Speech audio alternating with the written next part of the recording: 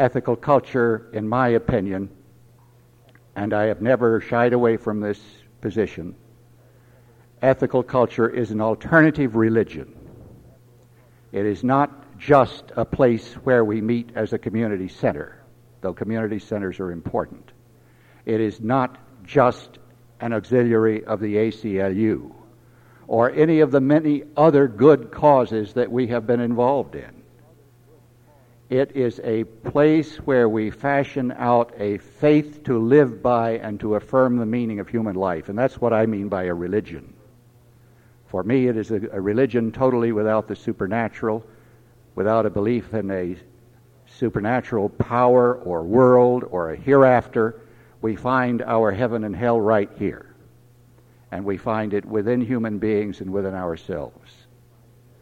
If there is a crisis in the world, to put it in a one-minute nutshell, the crisis that I see developing in the next century, to which we must respond in our lifetime and perhaps for the next 50 years, is the breakdown of the sinews and connecting links that form human society. We see it in the recrudescence of tribalism in places like Bosnia. I mentioned that earlier, I think, Sunday. But that's only in one place. We see it in our own communities. We see it in households. We see it in communities. A principal of the Midtown School said some 15 or 20 years ago when I was holding a meeting with the principals of the ethical culture schools, quoted one of her teachers. It used to be a lot of fun to be a teacher. It's less fun now because even with our ethical culture students, who, by the way, come from non-ethical families, but they are supposed to be people in a place that stresses ethical education, the children used to care about each other, she said. We're talking about elementary school children. They don't seem to care about each other anymore. I don't want to generalize wildly, but whether it is in Congress or the White House or the political parties or the big industries letting go their workers and getting temporary workers instead of full-time workers, stripping people of their pension rights, stripping people of health care rights, no loyalty to the employer on the side of the employee, no loyalty to the employees on the part of the fast buck artists who take over and amalgamate firms. There is a wreckage of community in American life that goes from the individual and the way the child is treated in the home to the way the citizen is treated as a member of the community and the state. Connectedness is broken down. Felix Adler is very up to date when he tells us that we become people. We become a person only by and through the interactions, the interchanges that enable us to develop a self. I am no self apart from the relationships with parent, with family, with community, and neither are you. This is how you got to be a person.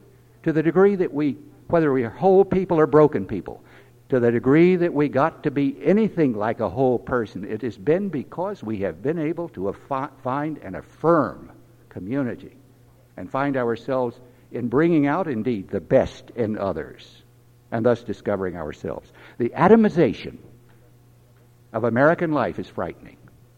The breaking of people down into individual units. Be yourself, affirm yourself. You know the rhetoric. It ain't possible.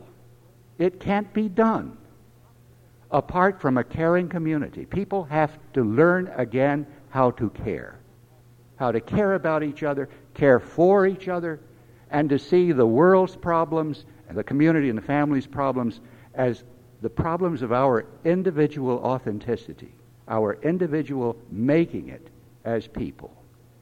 So I think that's our gospel, our message. It will be tailored anew with each generation.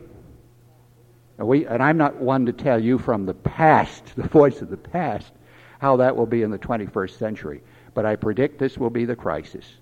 Whether it is tribalism, racism, sexism, ageism, all the things we talk about, and people get concerned when their own toes are being crunched.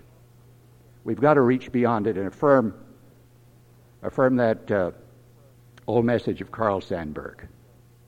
There is only one man in the world. And his name is all men. There is only one woman in the world, and her name is all women. There is only one child in the world, and the child's name is all children. That, I think, is our gospel.